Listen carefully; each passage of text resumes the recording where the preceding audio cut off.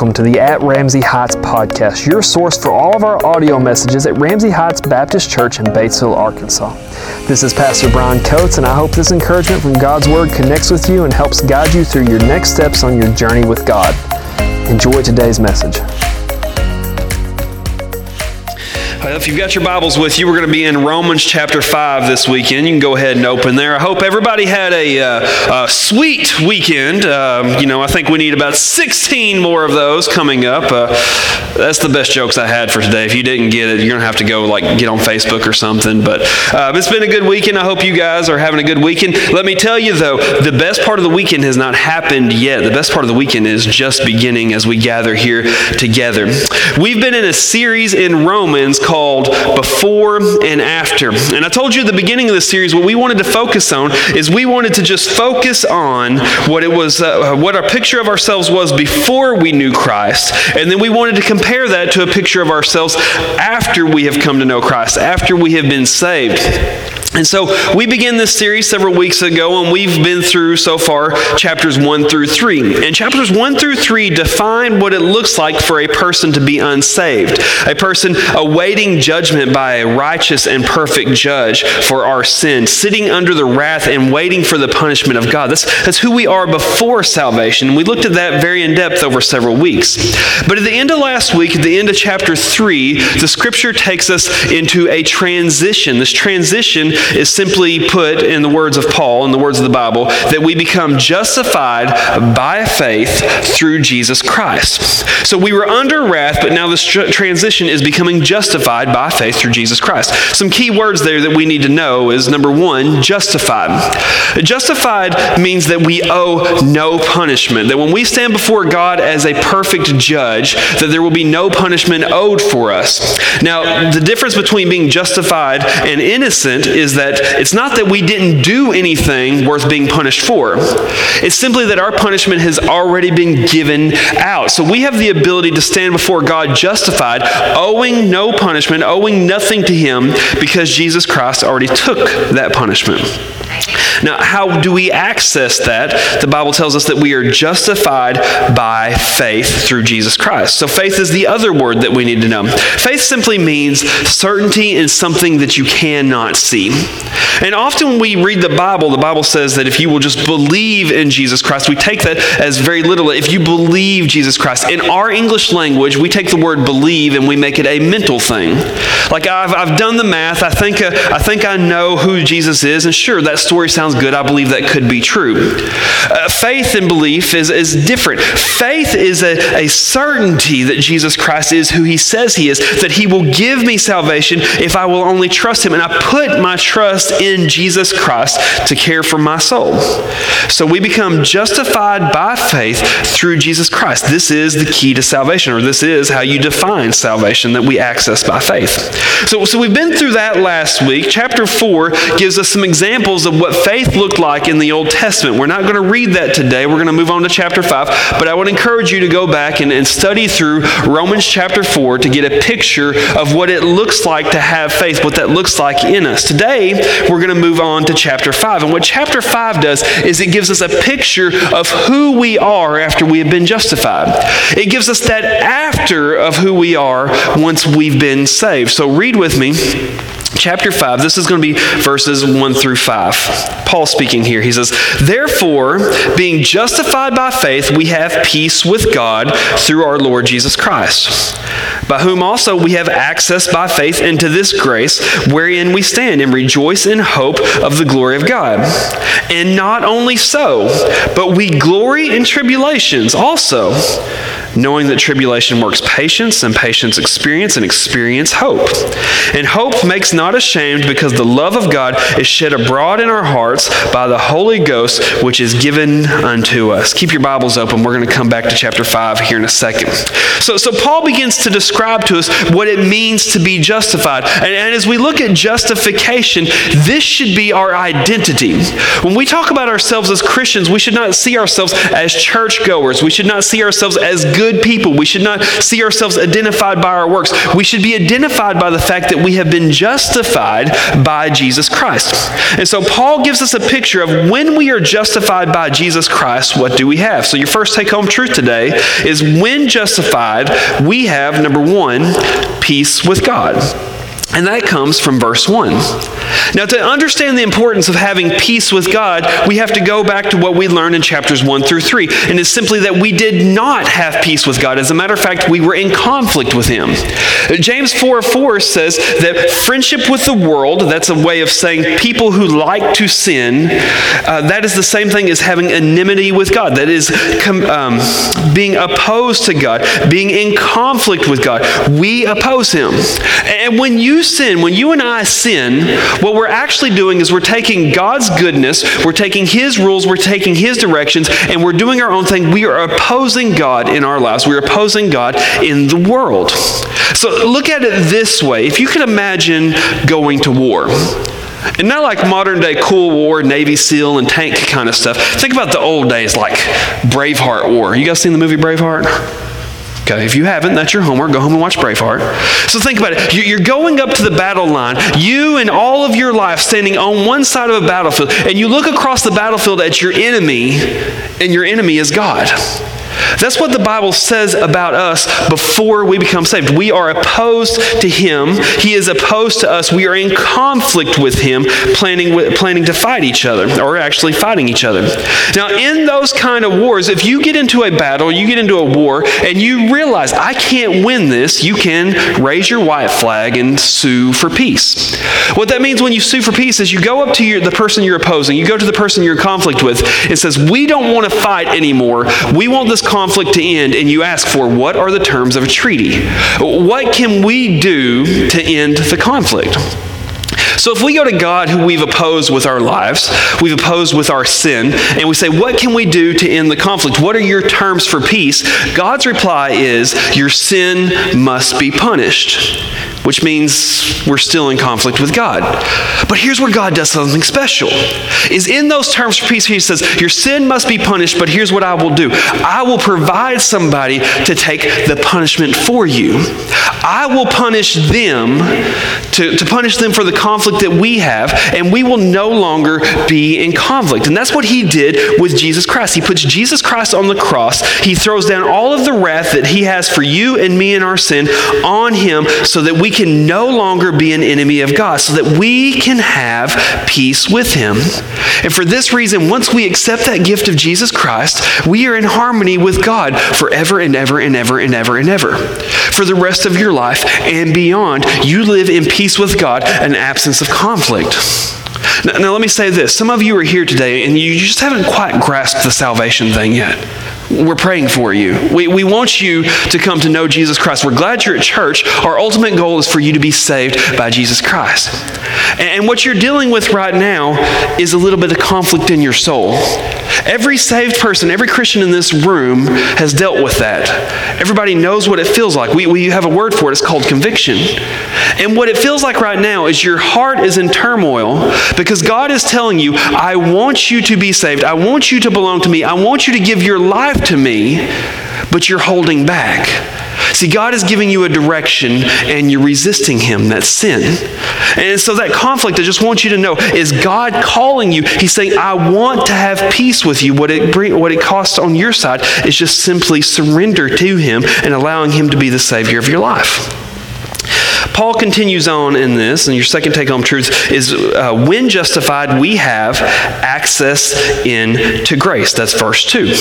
Now, grace is another churchy word that we don't use a lot outside of church that is very, very important to us. Here's what grace means. The definition of grace is the unmerited favor of God.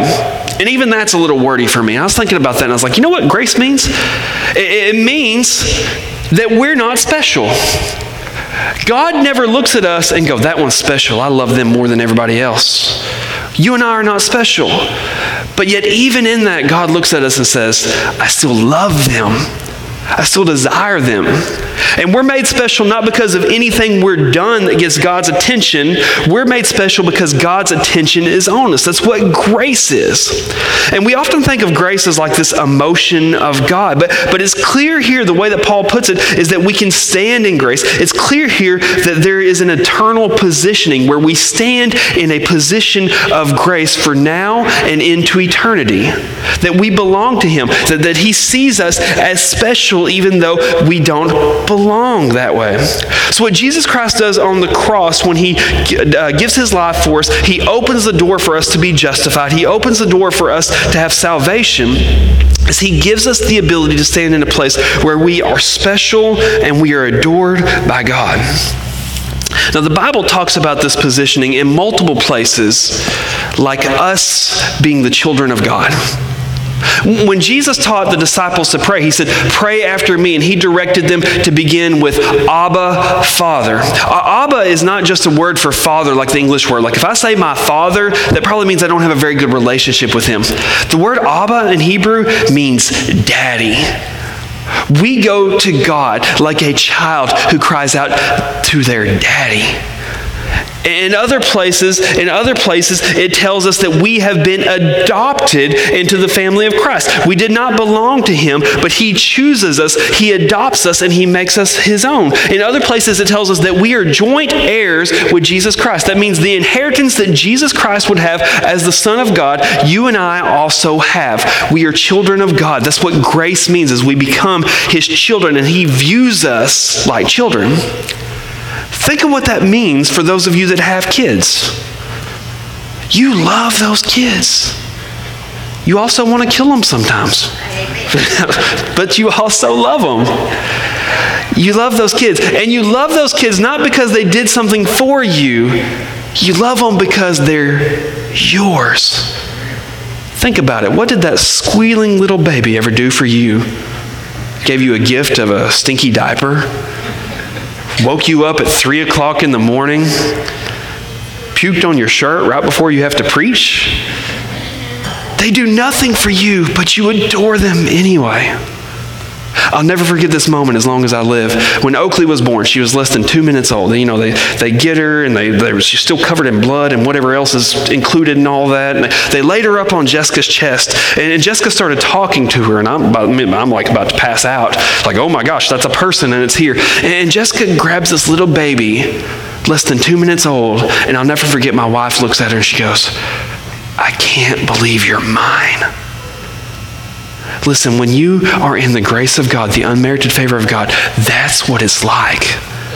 God holds you as His child, not because of anything that you've done, not because of how good you are, but because He chose you, because He made you His, and we live in that access, or we have access into that grace because of justification, when we are justified. The Bible tells a story that really brings us home what it looks like for God to have grace on us and for us to stand in that grace. Many of you know the story of the prodigal son. It's a parable that Jesus told. Jesus said, "Let me tell you a story so that you understand more how my Father loves you." It's a lot like this. He says, there was a certain man who had great possessions, and he had 2 children. And the youngest child was a brat. And this younger child came to his father and said, "I want my inheritance now." At that time, that was the equivalent of saying, "I hope you die so I can get your money." And so the dad takes all of the things that would have been that son's inheritance and gives to him and says, "Here you go." And that son goes and he lives on that money, and he parties and he drinks and he sleeps with prostitutes, and he just lives it up until the money runs out.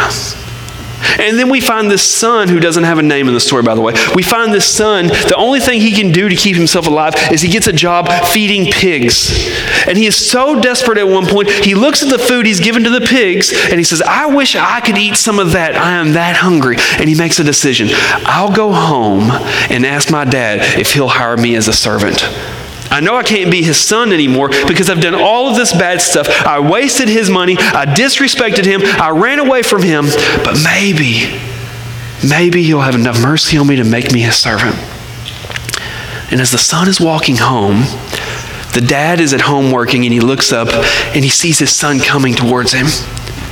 And he runs down the road and he grabs him and he hugs him and he starts giving orders. Bring me a gold ring. Bring me a robe. Go slaughter the calf. We're going to have a party. My son is home. He was dead, but now he's alive. That son in that story did nothing to earn the love and the grace of his father. It was given to him because of who his father was. Listen, Jesus himself told that story to describe me and you. What Jesus wants, what God wants is for us to just come home. For us to come back to him. And he just lavishes us with love that we don't deserve. We can't make ourselves good enough for him. We are loved by him because of who he is. And listen, Christians, non-Christians, no matter where you're at here this morning, I just want you to know, you're not the only person who struggles with grace. Everybody in here struggles with grace. Because it's hard for us to grasp, how could you love me so much?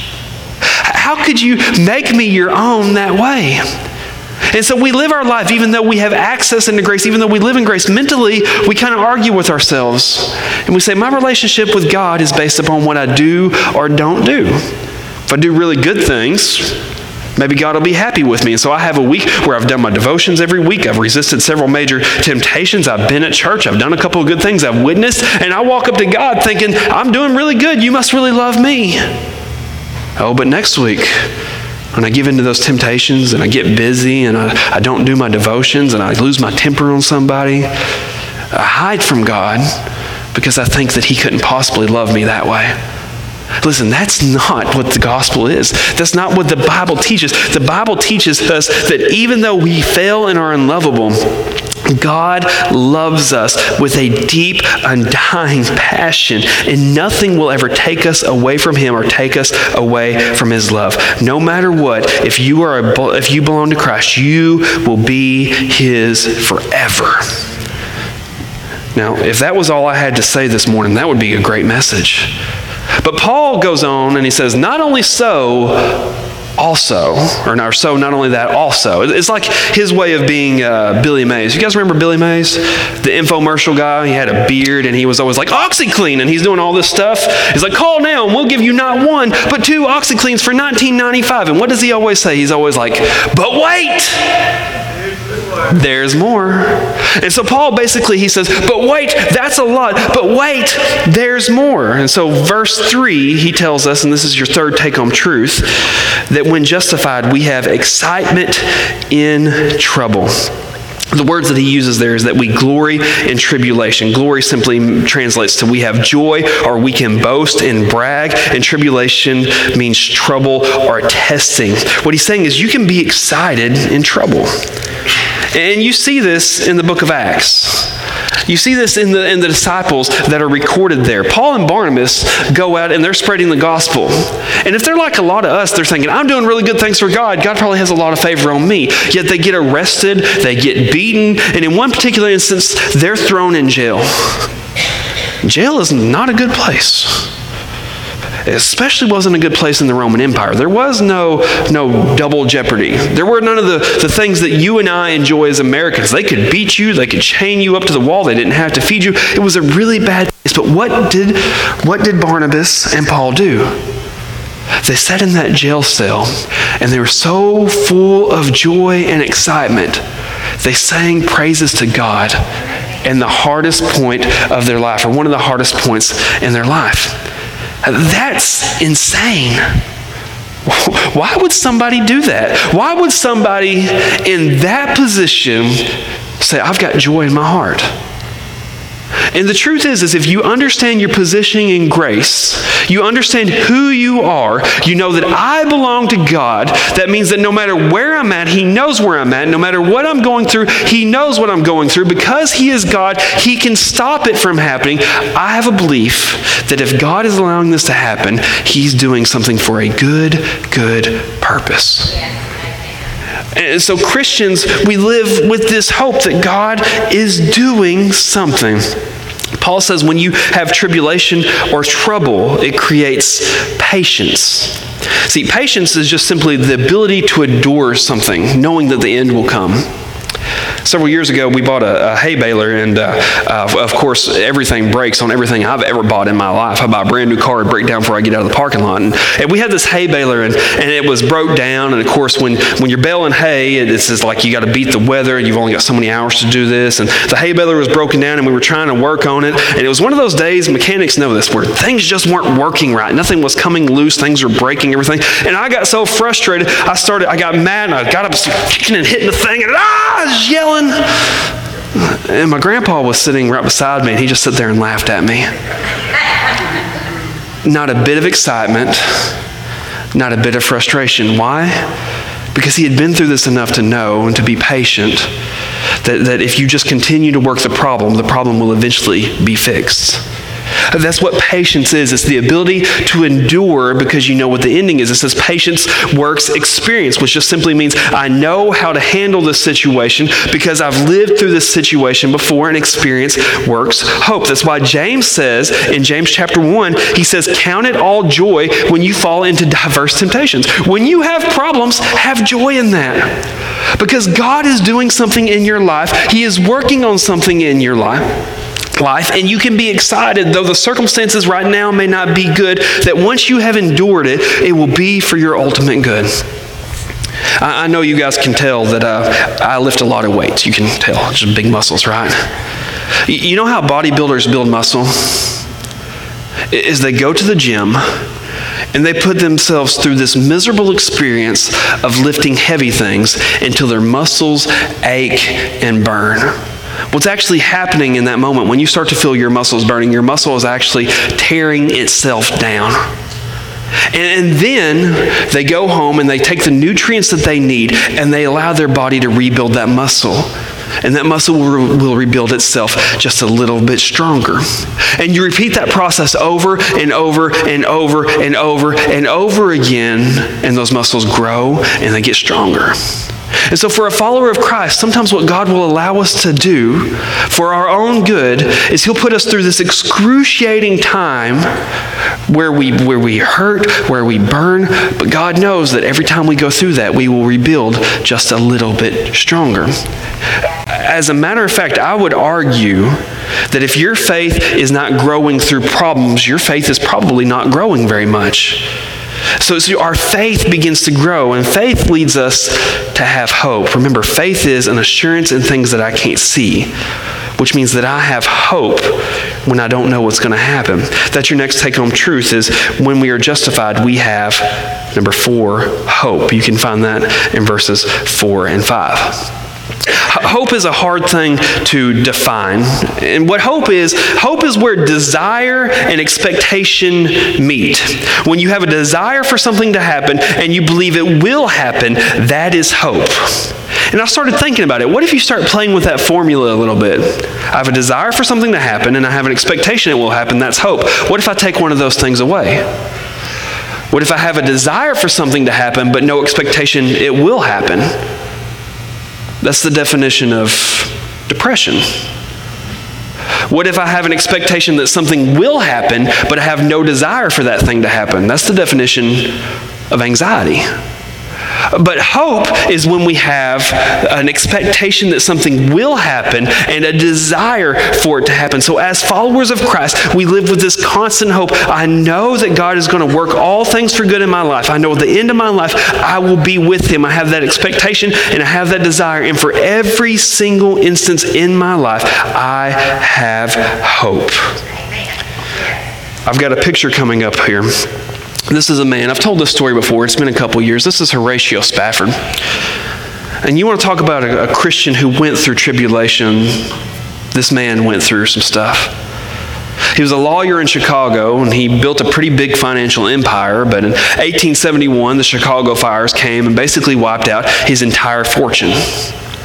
Not very long after that, he lost everything physically that he had. Not very long after that, his young son passed away. With all of this hurt and frustration in his life, he told his wife, he said, we need to get away to Europe for some time so that we can relax. And as he was getting on the ship, a last minute meeting or something kept him from getting on the ship. He said, I will meet you. And he sent his wife and his 4 daughters on this ship to cross the Atlantic to go to Europe. But on the crossing, the ship sank. And he received a telegram from his wife, and it said this: saved alone. His 4 daughters had drowned in the middle of the Atlantic.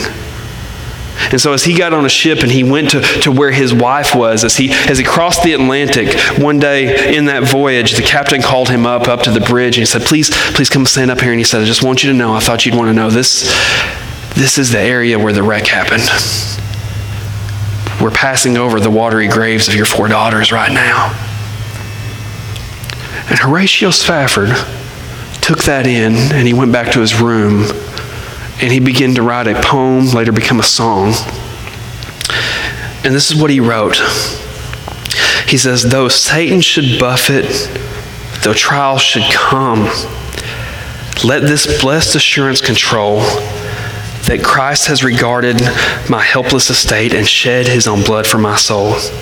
It is well, it is well, it is well with my soul. That's the kind of hope that doesn't exist in this world. You don't find that kind of hope in celebrities or in big houses. You don't find that kind of hope in having a lot of money or prestige. You find that kind of hope in only one thing. I have hope in my Savior. And here was his hope, that one day, though this life had ended for his family, one day he would be reunited with his children. This has been over 100 years ago. Horatio Spafford right now, this very instant, sits at the feet of Jesus, surrounded by his children, worshiping the God who saves and who gives hope. That's something that you don't find in the world. That's only something that we get when we are justified, when we have salvation, when we know Jesus as our Savior. Paul continues on. The next thing that he says, it says, when justified, we have the love of God poured into our heart. That's in verse 5. Now, you can really take that 2 directions. As I was reading that, I was like, well, what does that mean? Does that mean that God's love is poured into my heart, like I love others like God loves others? Or does that simply mean that the love of God, like I love for God? I have a love for God, and so I learned to love God, and it hit me. Those 2 things are the exact same thing. To love others like God loves others, and to have a love for God. Those 2 things are the same thing. Once we experience salvation, what we experience is a relationship. See, our faith is more than rules. If you're coming here and you're just trying to figure out which rules do I have to figure out, which ones do I have to follow to get into heaven, how many can I break and still get in, you've missed the entire point. The point of salvation is relationship with God. And when you come to know God, what happens is you begin to love Him and you trust Him and you live in this peace with Him. You build a relationship. God actually defines this relationship as somewhat like a marriage. We belong to Him. He belongs to us. And then when that happens, God begins to recreate that love in you and me. We think differently. We act differently. We want different things. We see people differently. We love in a different way because of how God loved us. I like to picture it like this. Like if you were to take a cup, just your regular cup that you drink from at home, and put it under the faucet and turn the faucet on. Over time, that cup is going to begin to be filled. It's like God filling us with His love. But if you never turn the faucet off, the cup begins to overflow. And so long as that water is on, that cup continues to overflow. That's like our hearts with God. God begins to pour His love into our heart. We feel His love. We develop a love for Him. But the more of that love that we get, the more it begins to overflow from us. And we begin to love people we don't even know. And we begin to look like Christ. The Bible calls us, when we become one of His children, the Bible calls us a new creation. It says we've been born again, we have been made new. And this is the work of the Holy Spirit, which is number 6. When we are justified, we have the Holy Spirit. That comes from verse 5. Now to understand this, there's a key that you need to understand, is that when you become justified, when you give your life to Christ, the Holy Spirit comes and dwells within you. There's no little angel on your shoulder. The Holy Spirit is within me and every believer in this room. And this is meant for our good. The Bible defines the Holy Spirit. First off, he's part of the Trinity. He's part of God. He's part of the triune nature of God. But the Bible defines His jobs as, number 1, conviction. When I do something I know I'm not supposed to, I feel that little bit of pull. A little thing says, you shouldn't have done that. It's when I'm driving down the road and I see somebody hitchhiking and there's a voice that says, you should pick them up. It's that thing that says, hey, you've not been very faithful. You need to get up this morning and go to church. You need to give. You need to love. The Holy Spirit convicts us and tells us what to do. And as we grow, we learn to listen to that. And by the way, conviction gets more gentle as time goes on because we learn how to listen to God. If you're a young Christian, God has no problem yanking you up and getting your attention. But as you become a more mature Christian, that conviction becomes more and more subtle, more quiet as we learn how to decipher it and listen to it. The Holy Spirit is also defined as a comforter. Jesus said, I will send to you the comforter when I am gone. The Holy Spirit comforts us, and many of us have been through here. In the hardest moments of our life, it just feels like you get a big spiritual hug from the Holy Spirit. And God just says, I'm with you. We've got this. You're going to make it through this. And lastly, the Holy Spirit will gift you with different abilities. All of these things relate to connection and relationship. And through this, through being convicted and comforted and building a relationship and gifting, we become new people. We begin to look like Christ. And all of this is amazing. Listen, this is something that Christians sometimes overlook. If you're like me, you grew up in church and sometimes you don't really know what this means. Listen, God says, you did nothing to be loved, but I love you anyway. You can stand in my grace because I am that good. You can have hope because I love you. You are justified because of the death of my son. All of those things are true. And so Paul's going to circle back here. And he's going to say, let's reanalyze and re-explain how that is possible. Read with me. This is verses 6 through 11. Paul speaking, he says, for when we were yet without strength, in due time Christ died for the ungodly. For scarcely for a righteous man will one die, yet peradventure for a good man some would even dare to die. But God commendeth his love toward us in that, while we were yet sinners, Christ died for us. I'm going to go back to that. Listen. While we were yet sinners, Christ died for us. Much more then, being now justified by his blood, we shall be saved from the wrath through him. For if, when we were enemies, we were reconciled to God by the death of his Son, much more, being reconciled, we shall be saved by his life. And not only so, but we also joy in God. Listen to that. We also joy in God through our Lord Jesus Christ, by whom we have now received the atonement. So Paul's going to recap a key doctrinal point to make sure that we understand. A doctrine is just something that the Bible teaches us. And the key point is this, is that the story of salvation, the gospel, is not about your work. It's not about what you've done. The gospel is 100% about God's work. So that's our next take-home truth. Our salvation is through Jesus' work on the cross and nothing else. Listen to what he said. He said, while you were still sinners, while you were still dirty, while you were still opposed to God, when you were still an enemy of God, when you lived the life that you wanted to live, when you rejected him in every way, during that moment, that's when Christ died for you. Christ died for you before you even thought about trying to be good. So how is it that you would think that being good is what gives you his love? His love was already given to you before you had a clue about your need for his love, while we were dirty. And Paul goes on to describe the specialness of this. He says, you're not going to find very many people that will die for a dirty, bad person. You might, maybe, find somebody who would give their life for a really good person, maybe. But Jesus Christ died for the ungodly, for the dirty, and for the broken as they were. The story is not about you and me. The story is about him. Verse 8 says, God commended his love to us. Listen very carefully. God is madly in love with you. And some of us need to hear that. For the past several weeks, we've talked about God as a righteous judge. We've talked about God's wrath. We've talked about God's punishment. And some of us needed to hear that. That's something I have to remind myself of. I have to remind myself how dirty I am and how great God's love is. But maybe you're in here and you need to hear something different. You may already know how dirty you are. And you look in the mirror with shame.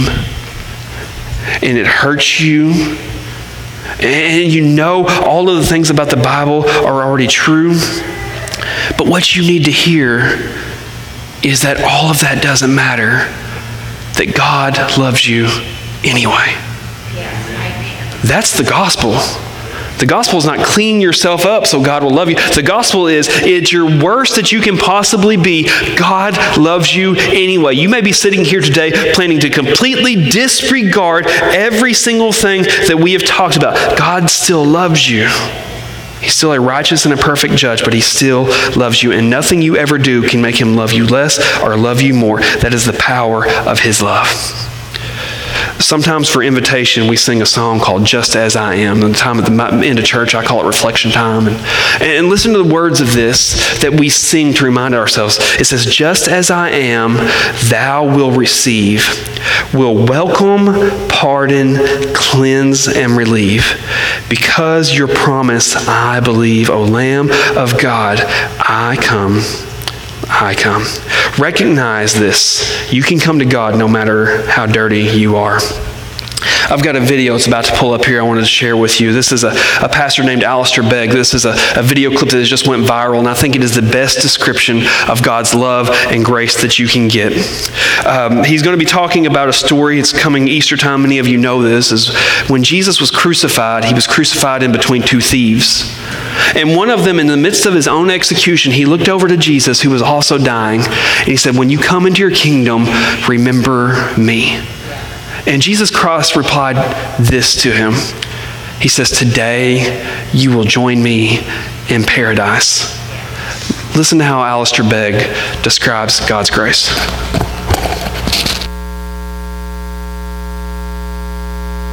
To say, if you answer that, and if I answer it in the first person, we've immediately gone wrong. Because I believed, because I have faith, because I am this, because I am continuing. Loved ones, the only proper answer is in the third person, because he. Think about the thief on the cross.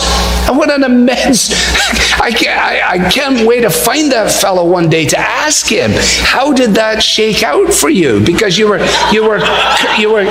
cussing the guy out with your friend. You've never been in a Bible study. You never got baptized. You didn't know a thing about church membership, and yet you made it. You made it. How did you make it? That's what the angel must have said. You know, like, what are you doing here? Well, I don't know. What do you mean you don't know? Well, because I don't know. Well, you know,